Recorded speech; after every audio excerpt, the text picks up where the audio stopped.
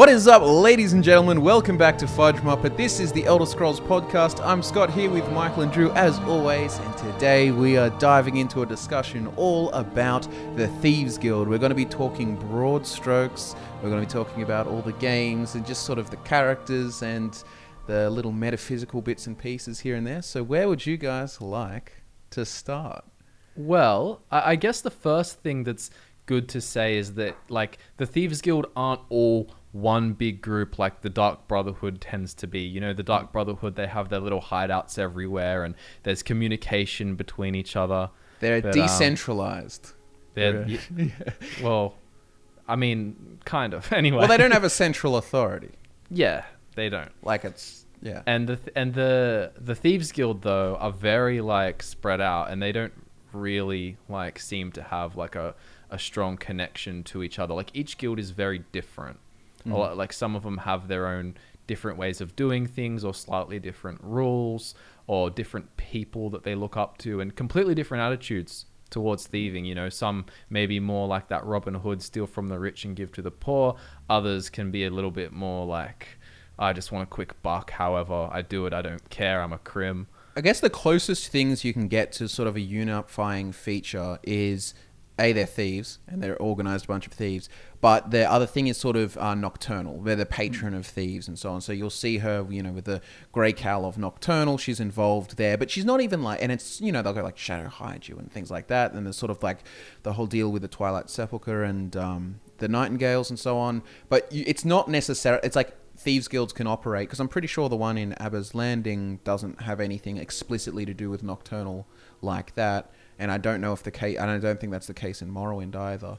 Yeah. It's a weird thing having an organization of individualists, because at the end of the day, for the most part, they care about themselves, and that's why it does vary how much they get into the religious aspects. Because really, the religious aspects, as you see with the Nightingales and whatnot, it's kind of unusual. But I wonder if an reasonable comparison is almost kind of like a workers' union, in the way that they're all thieves, they're all there for their, you know, obviously they, you know, work for themselves. They're not like part of a faction, as much as a lot of them, you know, they have their individual interests, they'll go off do their own things, but they mutually benefit from having shared resources, shared connections, and they do have like a little bit of a, depending on the one thing for nocturnal. But it's also interesting because in a way, you know, say the government of a certain city or province can actually benefit from their existence as well, because they, you know, they tend to have the rule to, you know, not rob from the poor, and they don't really like competitors or their own members going rogue, so to speak. So in a way, that can almost decrease violent crime, because you know, like if they're very professional about it and they only want to steal from people with a lot of money and they don't want to harm anyone in the process, you're not going to get as many, like, you know, bloody muggings in the street and things like that. That was a major shift, and this is another example of how they can be different. But in Oblivion, it was a really strict sort of like explicit, we're not the Dark Brotherhood, we don't do killing, you'll be punished for killing. Whereas it's a similar-ish thing in the Skyrim's Thieves Guild, but like one of your first missions is like, punch the hell out of someone until they give you the goods. Like, it's a bit more thuggish in Skyrim and so on, I guess, you know. And I would say it's a lot more desperate as well. Like, I mean, just in their situation, I'm not saying, oh, you can't blame them, it's okay. But I'm saying, as a Thieves Guild, if they are to survive, they're in, you know, they're quite run down at the start of their plotline in Skyrim. They kind of have to do whatever it takes. But yeah, I definitely agree that they are, you know, part of the ecosystem, that they're helpful to the society, versus the alternative of having lots of different thieving groups. And there's two reasons. One, we kind of already touched on, which is like the moral aspect. So obviously, if you have a Thieves Guild that's against just killing your target to rob their goods, which, you know, is basically just like a bandit if you think about it, then that's a really good thing. And they tend to wipe out the competitors for the guards, because they don't want competitors. So if there's an opposing guild that comes and they start killing people, the Thieves Guild will wipe them out. But the second thing as well you have to consider is, when you have a whole bunch of different criminal factions vying for power, you kind of get more violence, not just in the society, but between the guilds. Because, like, turf wars, you know, like, this is our territory, and they'll fight against each other, or they may do something a bit less moral to get the upper hand.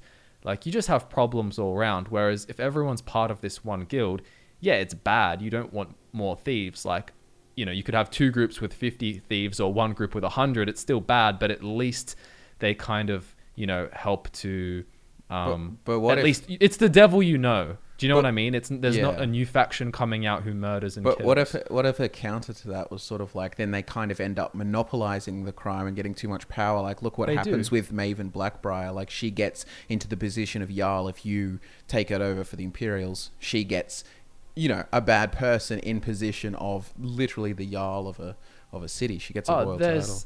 There's definitely, yeah, I 100% agree that, I mean, look, they're a criminal group. I'm not like, oh, it's a good thing. They're good for society. I'm more arguing that they're better for society than a bunch of different mafia type groups fighting amongst each other and constantly causing issues over territorial lines. In Morrowind, I think, it was the Kumonatong that Thieves Guild were fighting against. Yeah. So that was like an example of where there is like sort of turf war kind of stuff. And I mean, like, and the Thieves Guild got wiped out. At least you read one of the books. Probably, it says it's a book in Oblivion, I believe, that says the Fighters Guild and the Kumonatong or whatever wiped them out. This is my 2 cents on anything, but like, you know how we're always like, you know, let's do something like, don't do the Fighters Guild, do like, you know, the Companions or House of Redoran or something interesting and like contextual to the place. It's like, I find the Kumonatong far more interesting than just the Thieves Guild, and like, I kind of wish if they did do it, like, I wouldn't be opposed in, they will do the Thieves Guild and so on, but it would be interesting if they had like a thief crime faction like that you can be part of, like a gang or a mafia type thing.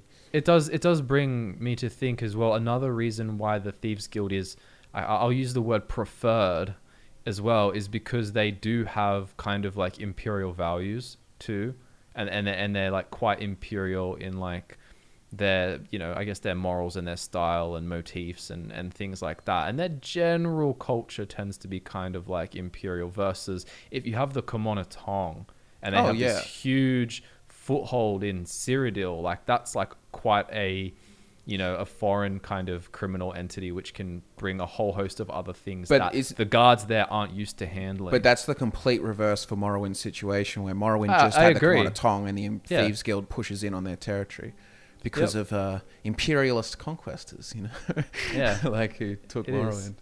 It's kind of a weird contradiction though with just like thief organizations like this, is that, you know, you can kind of paint them almost as like Robin Hood in the sense that they steal from the rich and don't steal from the poor, but at the end of the day they only care about making money really at the end of it. So it's like when you've got like the protected shadow mark, so like, you know, you can't steal from these guys because they're under our protection. It's like, well, so just about anyone can pay you for protection. So then you're not even going to be stealing from the people who you want to be stealing from anyway. Yeah. So, you know, it's they can't exactly be painted through too nice of a lens.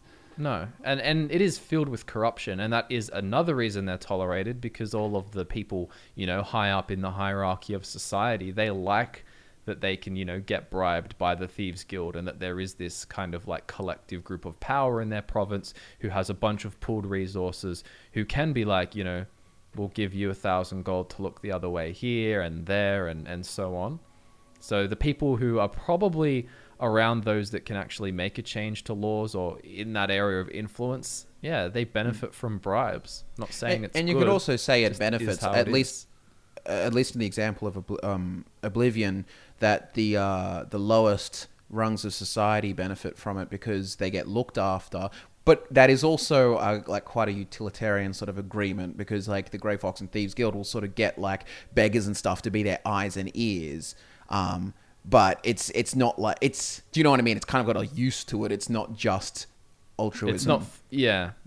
You know, for sure. So although they'll paint it like it is just altruism. Yeah. But really they've just got this big network of people. And that's one of the coolest things about the Thieves Guild in Oblivion, which, I mean, you can understand why it's not as much in Skyrim, but the idea that there's not this centralized guild hall, because remember that guild hall is like at the end when you go and do the ultimate heist and kind of like unlock it. But it's just that there's so many members and people in on it. Like when you join, you meet so many people and you realize, you know, they go shadow hide you, and it's like, oh wow, you're in the Thieves Guild as well. There's heaps, and they're not just thieves, merchants, like all kinds of different people. Yeah. it was just making me think of like, imagine playing the Thieves Guild in Oblivion, but imagine like being inside Hieronymus Lex's eyes and so on, and like all he was doing, like I have such like a villainous sort of point of view of him, but he's actually just probably just an upstanding guy who just tried to get rid of the like biggest criminals that are around, and then like yeah. And then it's the same when you hear the name Adamus Philida, you're like, Imperial Pig. Yeah, and it's like he's just a good guard trying to stop a murderous guild. Yeah, pretty much. Yeah. But so outside of, I guess, the simple kind of aspects of them, like being thieves and so on, there's a few like metaphysical kind of ones. Like, I guess, like everyone would be most familiar, I imagine, with the Nightingales. So that whole function. But that's like where like it's interesting that in Skyrim, Nocturnal is sort of like a blessing or giving them luck explicitly, like, and that's why the Thieves Guild is so down in the dumps right now at the time of the start of Skyrim, because the skeleton key's been taken, and so therefore the Nightingales have violated their oath. They're supposed to protect it, and as long as they protect it, you get all the luck for the Thieves Guild. But that's quite an explicit contract with the Nightingales, whereas if you are with Nocturnal, and comparison to Oblivion, where it really was just the original Grey Fox stole it from Nocturnal, and that's about it. And they all sort of like shadow hide you and like wish for luck, but it's not such a like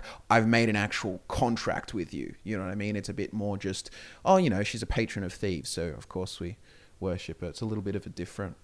She also seems to have like a degree of indifference to it being stolen as well. It almost seems like the Nightingales care a lot more than she does if her artifacts are taken. And a lot of when it comes down to, talking about whether it's a religious worship or whether it's a business relationship, she does seem very distant from it all. And at the same time, it's like the religious aspects of the Thieves Guild with the Nightingale seems a bit unusual, because when they die, their spirits will go to the Evergloam to kind of forever walk in shadows, or however they put it. But for most thieves, you'd think you like thieving because you want to get rich, you want to make a load of money and get away or whatever. What's the point in your spirit being a thief in the shadows for all time? It doesn't really make a whole lot of sense to me, unless it's kind of like I guess maybe a bit like the craft or something of it, that they love the competition, because you can also look at like things the Hall of Fame. Yeah, and like, so the Grey Fox is in that forever because he stole an Elder Scroll as the kind of the deal there. So it kind of, you'll go down in history for stealing something. It's kind of, but yeah, which I guess we did get into with Nocturnal and the Grey Cow, how it's kind of ironic that you have to kind of give up your identity in order to be the greatest thief of all time. And the only other one the only other real thief I can think of is like the Nightingale, as in the Gallus Destinius guy that stole the staff piece for Jagar Tharn. But even that's not really like a long-standing, like super famed kind of thing. It feels weird to, I guess, like fame. Like maybe it's just a more personal sort of goal setting. It's like, I could steal from the most powerful, whatever. For a lot of them, it's the challenge of it. It's not always everyone's in it for the riches. I mean, especially in Skyrim, you see it more like they all just want to get rich because there's kind of not that moral angle to it. So for some people, it could literally be like a moral statement in Oblivion. That's what they believe philosophically, that they can just go steal from people, give it to beggars, and then that's cool. Eat the rich is what they're saying. I'm just imagining the Joker when he's got all that money and he just sets it on fire. It's like, it's all about sending a message. It's not about the money. Yeah. I don't know. I don't know. I think I lean more towards the idea that they're for the most part, they're much more individualistic, and that's why you kind of have a select group who are very, religious about their involvement. Yeah, well, because they can just be separate. And I mean, they even say that to you. I can remember in Oblivion, Armand Christophe saying, I don't know the exact quote, but it was something along the lines of like, you say something like collective oriented, like, where do we get started? He's like, what do you mean? Go steal stuff. It's even like in Skyrim, like most of them aren't really even aware of Nightingales kind of beyond a myth. Like it's a real inner circle thing that are doing this, like the lower ranked thieves and stuff aren't like, oh, I want to be a nightingale one day. Do you know what I mean? They're just a collection of... Yeah, like even when you're talking to Mercer towards the end, it's like you can kind of go down the path of saying, I'll essentially do anything for Nocturnal, and this is for her, or you can kind of just be like, I don't really care, I'm just going to kill you, or something along those lines. And he almost like respects you more for it, because he's, despite being a nightingale, is a much more individualistic character than perhaps the others are. Yeah. I mean, look, if you've watched our Nocturnal podcast, like, you'd know my feelings on Nocturnal. I don't think she's a good person. I think she's just a kind of, undesirable master. I think there's better ones for sure. Yeah, but she makes people simp for her, so she kind of gets around it. Well, she's kind of confused as an entity, like, in general, especially if you look at the Khajiit elements of it, is that she needed to be kind of beat into submission so that she realized she wasn't Namira, because she associated herself with darkness, but didn't realize she wasn't the great darkness. So she's not darkness, she's more shadows. And then, so she's kind of just whatever. She, in a way, doesn't understand herself. And as a result, not really anyone else quite understands her either. I mean, I find... Sorry, go on. You go. I was just going to say, and she doesn't seem to have a good hold on all of her artifacts. Things keep getting taken from her. The Eye of Nocturnal, her cowl, like, people just see the skeleton key. It just seems like she almost wants to be stolen from sometimes. I wonder how they'll go ahead with all of the in the Elder Scrolls 6, because I know they're going to do a Thieves Guild, and they're going to probably bring up Nocturnal in some way or another. But I wonder how they'll do it now, like... And this kind of applies to a bunch of the princes, to be honest, is how they'll contextualize it now in the new game with the knowledge of Elder Scrolls Online and how they've expanded them. Because, like, Nocturnal before, like, some people get a little cranky with the change... Well, not changes, but I guess, like, additional information that... how it treats Nocturnal. And makes Nocturnal seem a bit more like a bigger, more metaphysical presence, not just like, yay, thieves are my patrons. And like more conniving and self-interested than people kind of got the impression. But for me, I think that's perfectly on brand for a thief, which is a very individualistic, I want a lot of money. Like, for her being, a patron of thieves, she's almost like a ideal to formulate yourself after, like to sort of mantle. Which is, it's why it's kind of fitting that there's the Khajiit story of her stealing the skeleton key from Azura. It fits her perfectly, and it also fits the idea that perhaps she doesn't quite understand how powerful the skeleton key might actually be. Her willingness to let it be stolen and whatever, it will come back to her. It's kind of like, it almost does seem like sometimes she'll just steal on a whim and then let things go on a whim as well. Yeah. It also depends on the time scale as well. Like, we can't be in their head, I suppose. So, like, it could be that really chill, immortal thing of, like, my skeleton key was stolen. Usually that comes back to me in, like, a few human years or, like, a few decades. That's nothing. Like, yeah. It's such a hard thing to wrap your head around. Like, if you take the idea that the gods are just experiencing everything all at once, like past, present, future, like, do you know what I mean? Like, because everything becomes, in context, this future event might not much matter to you because something past or present sort of, I mean, it's all there present, but you know what I mean. And just another thing as well with joining the Thieves Guild and being individual, a lot of people, like any faction in real life or in games, will join it just because they want to fit in somewhere. Like, a lot of the members you meet in, like, Rune in Skyrim, it's like, why is he in the Thieves Guild? It's like, well, I don't know, where else is he going to get washed up? He literally did wash up and had a rune in his pocket with some scribble on it and doesn't know where he's from. And then, Sapphire has this horrible life. Like, there's all kinds of outcasts and downtrodden people who just, got dealt a bad hand that would end up in a guild like that. And anyone who starts trying to be a thief will get wrapped into that too. Like, in one of the stories you can read, someone starts off being a thief, they get visited from the Thieves Guild, who like a member basically saying, you're going to join our guild or I'm going to break both of your arms. And it's like, it's really good if you join, and it's like that monopoly, but what else are you going to do? Yeah. I mean, definitely, like, one of the things with the thieves, because if you actually, like, strip a lot away from the like if you just look at the Thieves Guild or what it is, it's kind of, oh, it's a guild for thieves and they steal things. It's like a very like function based guild, whereas like some other guilds might have like more interesting sort of metaphysical or philosophical things about them. But the Thieves Guild, I don't know whether Bethesda intentionally does this, but they do make a lot of the characters quite stand out and good. And they do a similar thing for the Dark Brotherhood, which is really a pretty straightforward, like, you know, Sithis worshipping, we're just evil assassins kind of thing. But they put a lot of effort into creative characters and stuff. They're just characters that you would become attached to. Whereas, like, if you think about, like, the Fighters Guild or Thieves Guild in Oblivion, like, Fighters Guild or Mages Guild, there's less characters that I really, like, feel attached to by comparison. But they're obvious, like, you know, Mages Guild function characters. Yeah, I mean, Skyrim had some really good characters. Like, everyone likes Delvin. Like, as much as he has that kind of like Cockney English accent. No, I was gonna say creepy old dude vibe in terms of like, you know, going and watching like Vex Fagin. bathing and he's like Fagin from Oliver Twist, kind of like, you know, the ragamuffins who steal. That's the vibe I got from Skyrim's one. At least. Yeah. And that one Dunmer that's like, I used to be a member of the Morang Tong. Oh, yeah. That is such a... I don't know how that stuff gets past.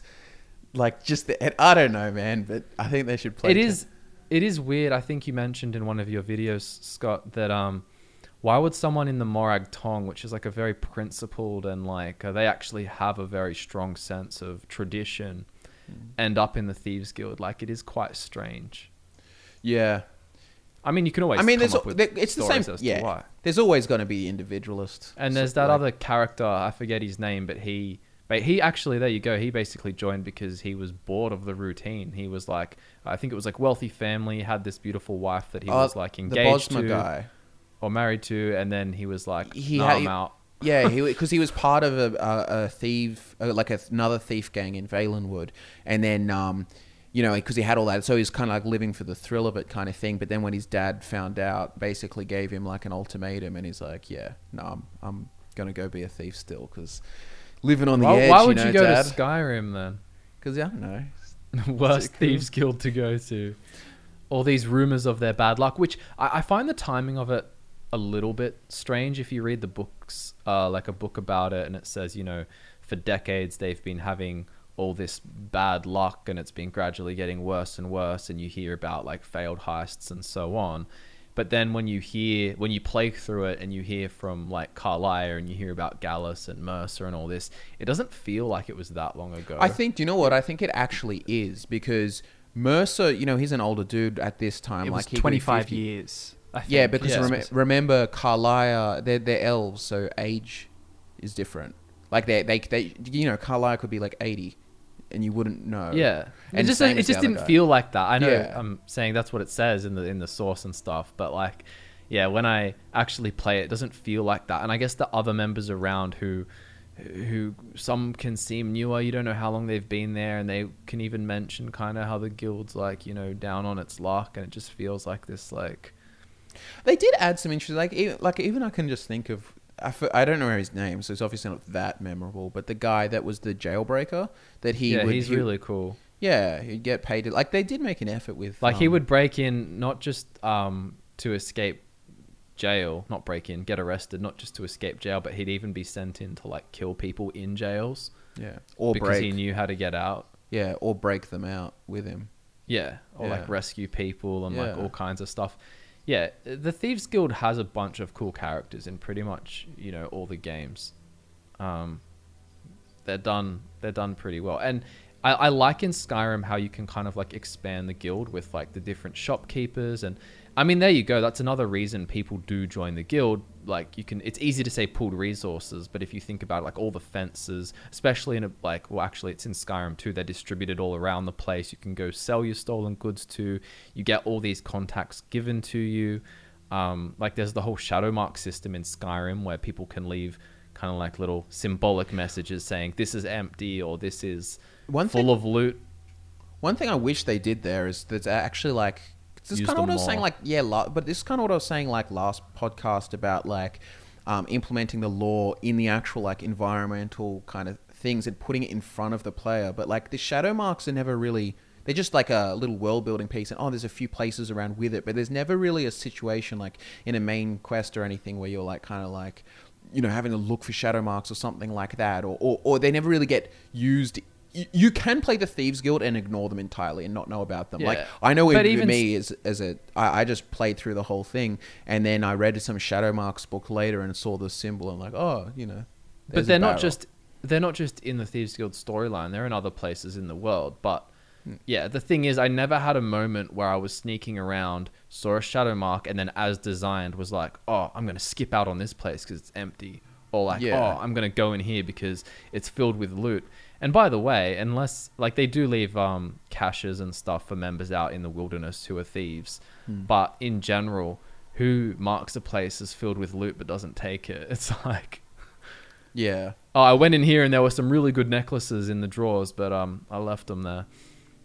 Yeah.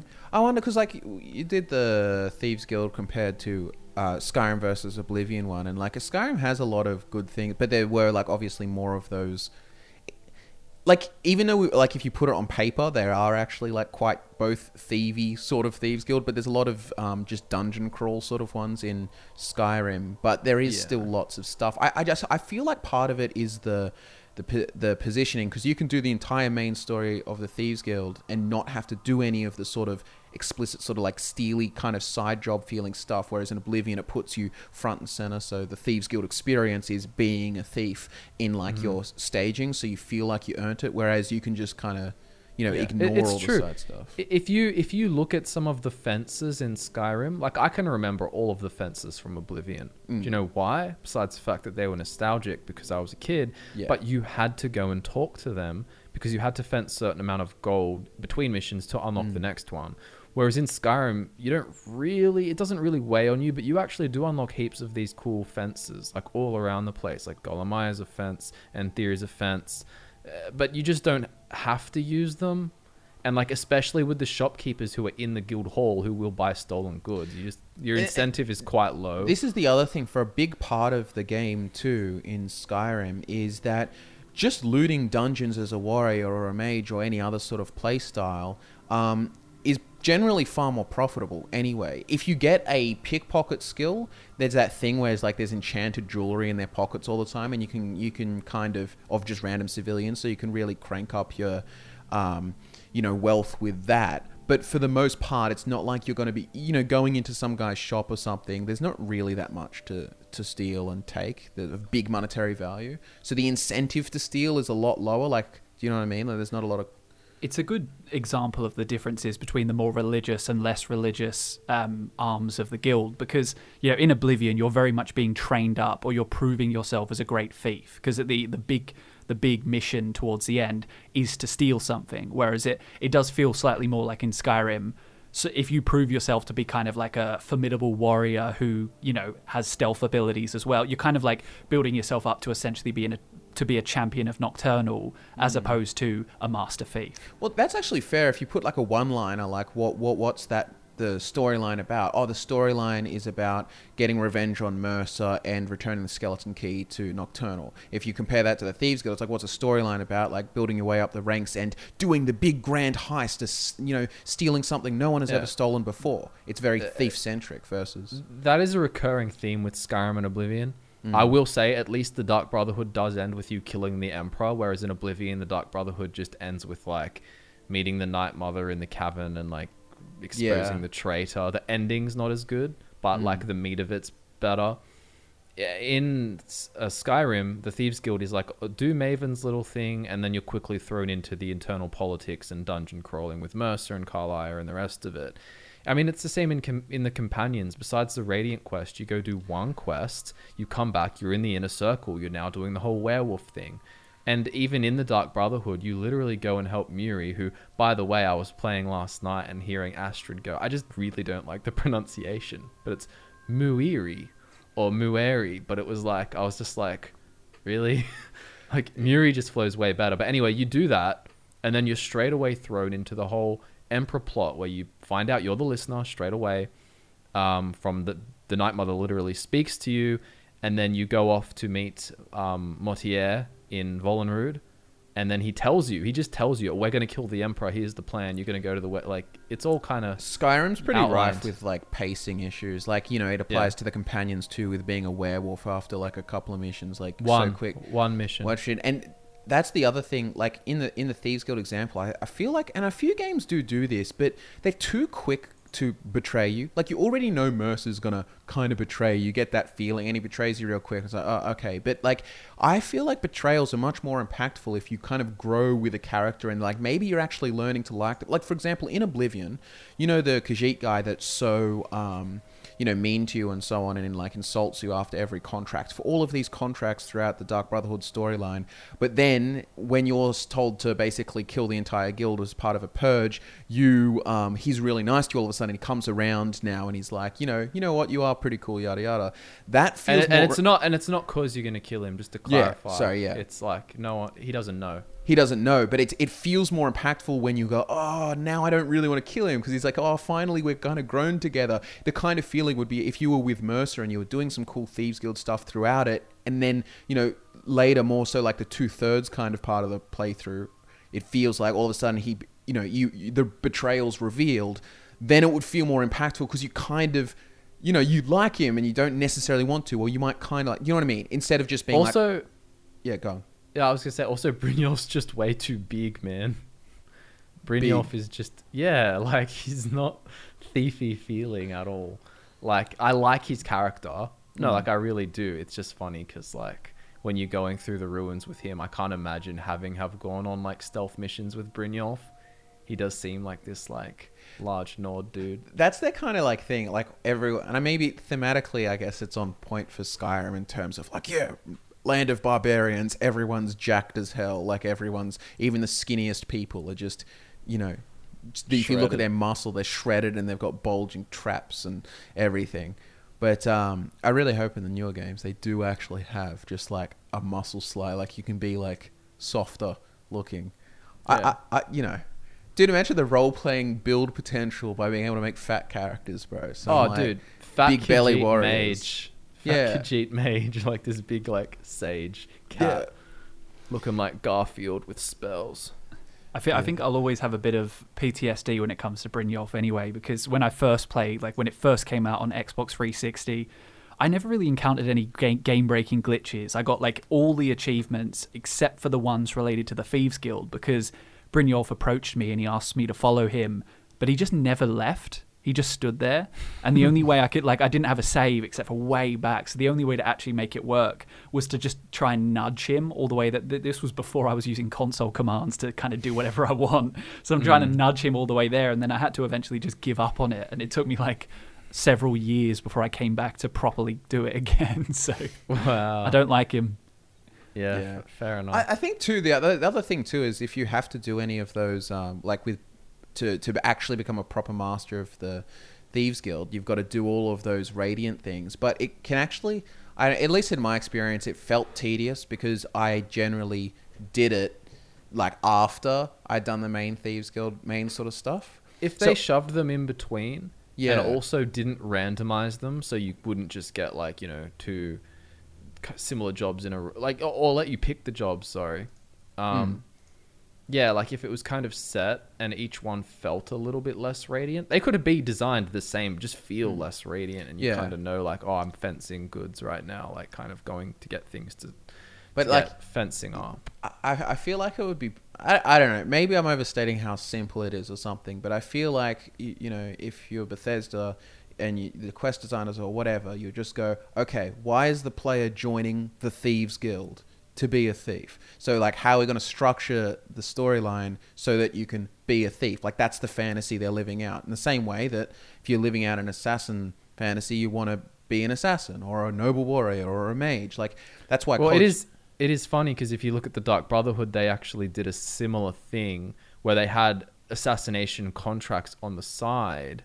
At least they were spaced in the middle, which is good. But they weren't really part of the main. Like, they felt like they were designed as this kind of side thing to do. Like, you would go to Nazir, he'd give you contracts, which weren't particularly amazing, right? Like, a lot of them was like, oh, you have to kill this beggar who's sad because his sister's dead and he's in the middle of nowhere, so there's no guards who are going to catch you. And their first quest has you go off to kill Elaine Defont. Cool quest, but it may as well have just been given to you by like a Jarl. Go kill this bandit who stole this heirloom. It's not like a stealthy environment. Next quest is listening to Cicero talk to the coffin while you're in it. Like, that's a whole quest. And then you meet Mortier. That's also a whole quest.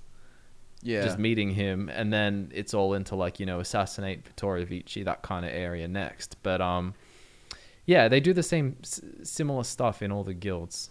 So yeah, it really does feel like your reputation kind of precedes you in most of the quest lines in Skyrim. Whereas if they did have that thing where you kind of had to do a quest to steal some gold and fence some gold between missions, it could maybe feel like perhaps when there's a big job about to be done, they pick you over the other members of the guild rather than it kind of just being assumed that you're going on all these missions. It would feel more like you're kind of ascending the ranks, and that's rather than just being, oh, it's the Dragonborn's joined us kind of thing. I just before you get started, Scott, I will say they did have a litany of larceny, whatever it was called, objectives in Skyrim where you could steal these extra things during their main quests in the Thieves Guild, like the Dwemer puzzle cube and like things like this. But that should have been given way more attention as like a main thing. Like, we need you to go and steal this Dwemer puzzle cube.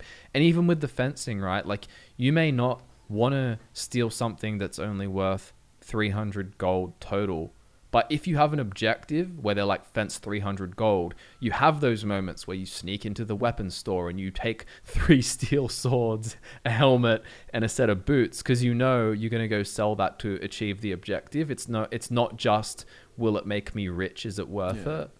Well, that's what that was. Just quickly, those that was one cool part about it, the whole Baron's Eye crown sideline and getting those little things. Like, I know I always wanted to fill out all of the side things. Like, that was a cool little addition, and they should do more of those things, and like you're saying, more focus on them. But I think overall, it's like the whole idea of advancement, I feel like they really went like cinematic with it. Like, we're going to get them into the meat of the story, and that's what's cool. But like the whole mentality of a player earning something is really what makes the reward feel, earned. Like, if you create a powerful build and a powerful character, you feel like you've earned it by using your brain, combat, and leveling up in the right combination of gear and all this stuff that you've acquired and put together, and now you've got this masterpiece build. In a similar sort of way, it's like, you've built up all of this sort of advancement. Now you've kind of earned the big prize, rather than trying to like, do you know what I mean? I feel like they made it easier to, you don't earn it. It doesn't feel as earned. You don't feel like you shouldn't be the listener. You didn't earn it. Like, you shouldn't be like the harbinger. It doesn't feel earned. And to a degree in the Thieves Guild, I know they add the whole radiant side thing, but I guess maybe that's more like to become the guild master. But I guess that's more of a, it's just the problem is it's on the side. You've got one here and one here, and it should kind of be like this. Yeah. Like, it's a pacing thing, and it didn't help not having ranks either. Yeah. Because the ranks are cool, because they kind of make up part of the lore as well. Like, knowing that Footpad is a rank is kind of cool. And Brynjolf even mentions that. I'm pretty sure it's the Footpad rank. He goes like, despite this and that, you're better than half the snot-nosed footpads that have come through here. And it's like, so there are ranks. Why aren't I being told? From a game design perspective too, like, having that like makes a player feel good. Like, in the same way that you feel good when you're level 5 or level 10 or whatever, or when you're like upping those ranks and you get a visual stimulus of like, oh, I got this back, I'm here now. It feels good when you're like, oh, I'm now a footpad, or now I'm a shadow foot. And even especially too, if they drip feed you things like, oh, now you get access to these benefits of the guild because you're a higher rank. Like how it felt in the Mages Guild when you finally get to the Arcane University in Oblivion. You're like, oh, now I'm a member, and now I get a staff, and now I get access to these different things. You know what I mean? Yeah, it should be like Call of Duty, where it just like pops up on screen that you've ranked up, and you've got the guitar riff. Yeah. But that'd be mad, bro. It'd be like Harbinger achieved. Can't wait for the Elder Scrolls 6 Battle Pass. Wonder what's going to be on that. That'd be sick. I don't think they will, just because I feel like it's now getting too popular to, and like to basically shit on bad consumer practices and stuff like that. So I feel like, and they're coming from a place where they've kind of got a save face now. Like if they if they do this next, they will get a lot of lashback, you know? It all actually depends, I think, on how Starfield performs. Like, if Starfield actually just is, let's just hope and pray, like some 10 out of 10 game, right? Like, or 9 out of 10, right? And everyone loves it. And then they put in some things you can buy, and people don't really mind because the game's really good. Then Bethesda will just think, well, as long as Elder Scrolls 6 is good, dude, I can do this and that. I can be entirely like, if I'm being like completely and entirely honest, and this isn't a good consumer practice thing, but I can see how people like how it's successful, because if a game's really, really good, I don't care if they put in things, because I'm just like, and it's like they will feed me DLC for, you know, it's $30, a third of the price of the game, but it's only like equivalent to, you know, 1/10 or less of the game in terms of like, you know, value. But I'll be like, yes, more good stuff. I love it. And I know that's such like a consume more kind of thing, mentality, but it's just too true in the way all it's got to be is good. The worst thing is when it's bad. If it's bad, it's purely how it's delivered. Like, as you said, if you're giving me more of this good thing, I'll pay for it. It's just so long as they don't give you a smaller portion of pie and like, here's the rest of your pie, $20. You know, so long as it's not like that, there's really nothing wrong with it.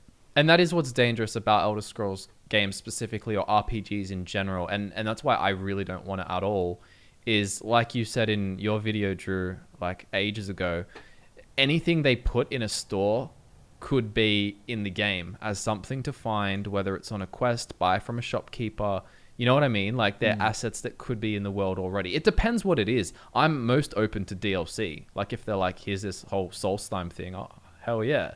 give me unlimited of that, and I'll be happy because I love the game. Calling it an expansion is better, because it insinuates that you're expanding on what's already there, you know, and that's why it should come later. Whereas DLC is kind of like, you know, it's obviously not intentional, but it's kind of a Weasley way to be like, there's no reason to not have this immediately. It's downloadable content. As long as you're downloading it, you know, it's extra content. But it's like, no, expand on the whole. Give us something, you know, to begin with, and then add to it. Yeah. See, this is the real like meta conversation. We're talking about the Thieves Guild, and we're talking about the real thieves, the corporation stealing our we deserve these DLCs as part of the game for the full price. They're stealing from us, the little Weasley thieves. Foot pads, all of them. Yeah. Maybe they're in a deal with Nocturnal.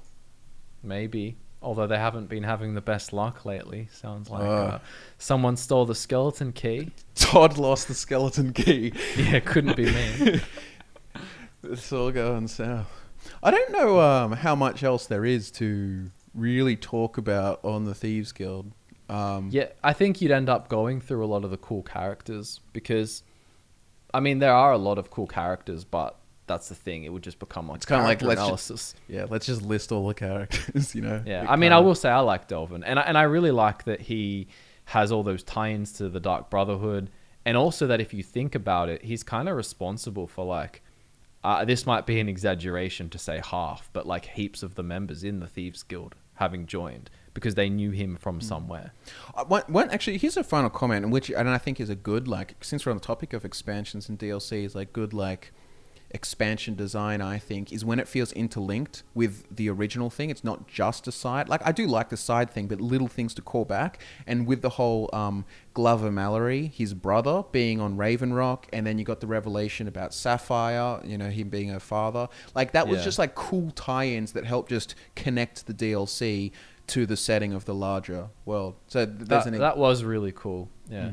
For those who don't know, Sapphire is the brunette chick you often see walking around Riften, who's quite aggressive, and she was born on like a really poor pig farm, got raided by bandits, and then her dad ended up leaving before that happened, and then he's on Solstheim kind of like hiding his shame. Talking about the Thieves Guild morality, like Sapphire is an example. When you walk into Riften and there's a dude, and the Red Guard guy is like, oh, my shipment's been stolen. I'd like, you know, and then Sapphire is basically like, oh, well, maybe you should have kept a better eye on her, or security or something like that, because she stole the shipment that he knew that he was trying to get to her to pay her debts. And it's just like, you scum. Like, it's actually the most scummy sort of thing. Yeah. You know what I mean? Not to stick up for it, but you can see a lot of those characters why that they're like that when you hear about their upbringing. Yeah. Like hers was bad, like really, really, really bad. Not Yeah. saying I'm not excusing it. I'm just like it. I mean, it's character. It's Yeah. that's her character. You know, Yeah, Well, it's you just know why it's she's just like another that. of the reasons why they wouldn't steal from the poor, because the poor make such good recruits for the Thieves Guild inherently. You know. And here's the plot twist: don't steal from the poor. You can't. That's why they're poor. What would you steal, right? Yeah. The rich are the good targets anyway. If you take morality out of the equation completely, of course you would target the rich. I mean, unless Yeah. you're just doing it for the thrill, like some of the thieves, where if you steal a rag off of a poor person, then you're probably going to get. It matters more to them than the jewel does to the rich merchant. Yeah. So what a thrill. Yeah. Yeah, well, that's not a thrill. It sounds way more of a thrill to do like the ultimate heist kind Steal of the thing. rags off his back. Yeah, whoa. Yeah. I'm not condoning anything. I'm just trying to get inside the minds. Yeah. Yeah, we're being criminologists I in get this it. podcast today. I guess at the end of the day, it's don't steal, be good to your neighbor, and the Thieves Guild are all shill hacks. Don't listen to them. They're just trying to recruit you for their own ends. It's a pyramid scheme. Yeah. But Nocturnal is worth it, so you might as well join up. Oh. All right. Well, thanks everyone for watching. We'll probably have a longer podcast next time, I think. Well, there, if we Houses of Morrowind, I think. Yeah. Oh, is that next? Yeah. Yeah. But so anyway, it'll be- thanks for tuning in. Social media links are in the description below, and we'll see you next time.